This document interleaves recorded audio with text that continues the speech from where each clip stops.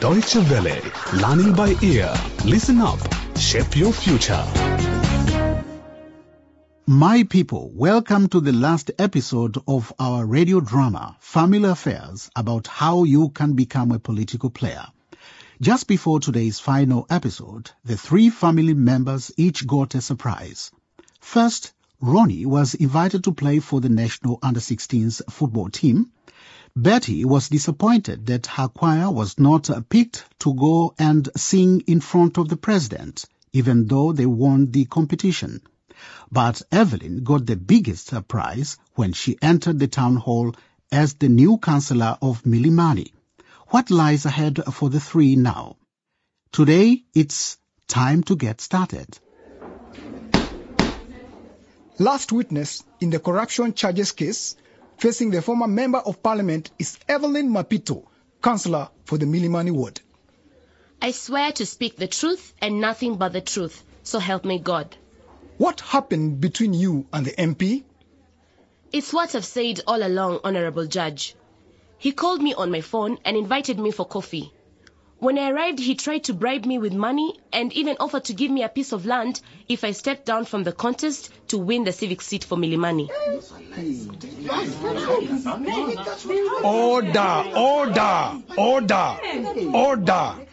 Order in the courtroom. Yes, Miss Evelyn, go on. Your Honour, I politely declined the MP's offer. And from that moment on, he became very angry and threatened me and my family. Little did he know that I was recording the whole conversation on my mobile phone. Would you please play the recording?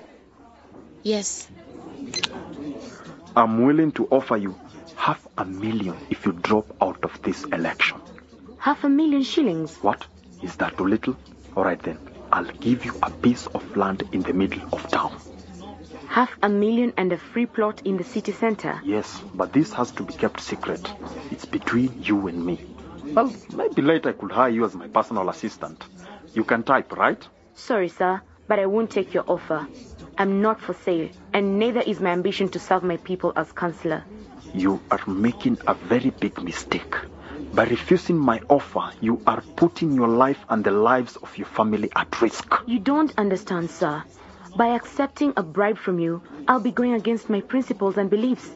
I believe one can be successful without being corrupt. What? How dare you call me corrupt? You are finished. I am going to put an end to this political fairy tale of yours. I don't think so, sir. Thanks to technology, I recorded our entire conversation on my cell phone. And after here, I'm going straight to report you to the authorities. What? No. Thank you, Miss Evelyn. You may sit. Does the suspect have anything to say before I pass judgment? Member of Parliament, this court finds you guilty on counts of corruption and bribery and sentences you to 3 years in prison. In addition, the court also requests the Anti-Corruption Commission to investigate how the suspect accumulated so much wealth in such a short time. Case is now closed. Yes. Thank you. Justice. Believe it or not, sometimes one tiny pebble can cause discomfort to the whole foot. And yes, Evelyn Mapito was causing many politicians a lot of discomfort. Listen to what happens later on that same day at the mayor's Get to Know Each Other party.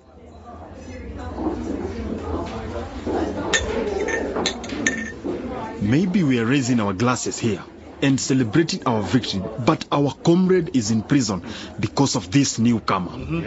We need to do something before we all end up in the same boat.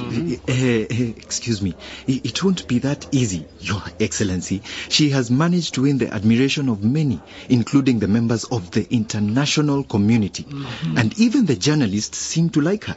But she's only 19 or 20 years old, for goodness sake. She knows nothing about politics. Sir, but that's the whole point. She has a clean record, and people think she's untainted and full of integrity. Stop with all that. No one is clean, not in politics. Everybody has some hidden skeletons somewhere. I just need to find out where hers are, and then confront her with them. then she will have no choice. She will either have to join us or resign. Yes. Hey, drink up, gentlemen, and let's get to work. Brilliant, sir. Cheers. Cheers. The council was under pressure. They had either to defeat Evelyn or get her to join them. As they celebrated and plotted, Ronnie was at his first training session for the national under-16s team. I am so tired. I never expected that football training could be this hard. And we haven't even touched the ball. It's like being in an army. We represent our country now, not our schools. So we need to be informed, physically and mentally. By the way, I'm Rooney Mapito. I know, you're the boy from Milimani. Yes, that's right. I scored a lot of goals there. I know, but here won't be that easy. Here, everyone is out of himself, and only the court, for us all. I'm ready to play and earn the captainship once again. I noticed I was the only one trying to play as a team. Watch your back. Otherwise you'll be out. Selection is very competitive. I'm ready. Just remember, this is not tennis. It is football. What? Nothing.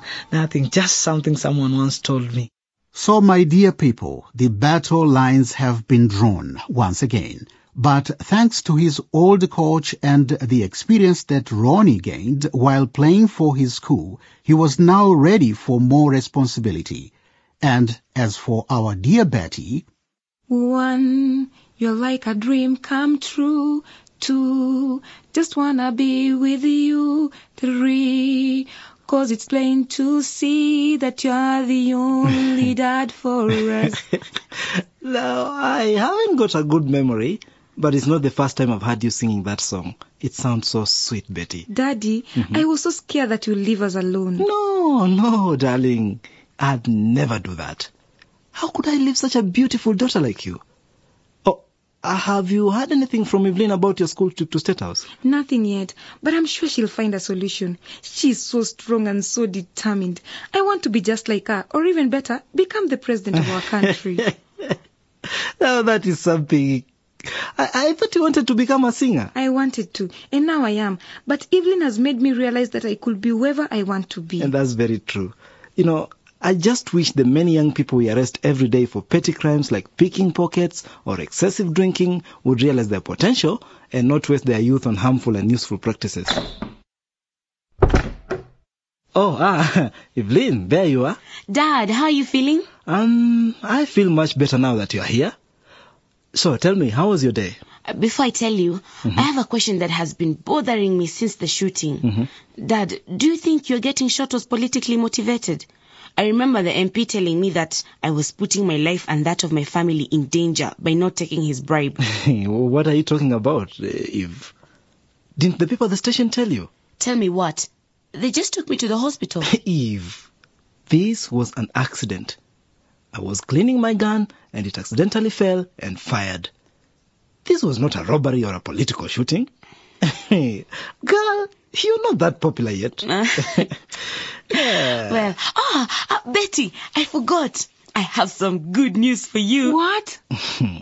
All my children, my beautiful children, they all just keep making news.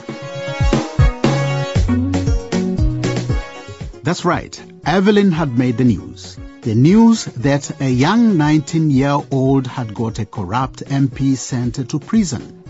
And she was promising to usher in a new era of politics that hopefully would benefit everyone. Ronnie and Betty continued to develop and mature in their respective teams, and Mapito later retired from the police force to enjoy a quiet life. And with that, my story has come to an end. But for the Mapito family, it was just the beginning. The story was written by Crispin Makideo. Before I leave you, I would like to remind you that you can still listen to all the episodes of this political drama and also send in your comments by visiting our website at www.dw-world.de/lbe. There you will also find other radio dramas from Learning by Ear to listen to. Thanks for listening and goodbye.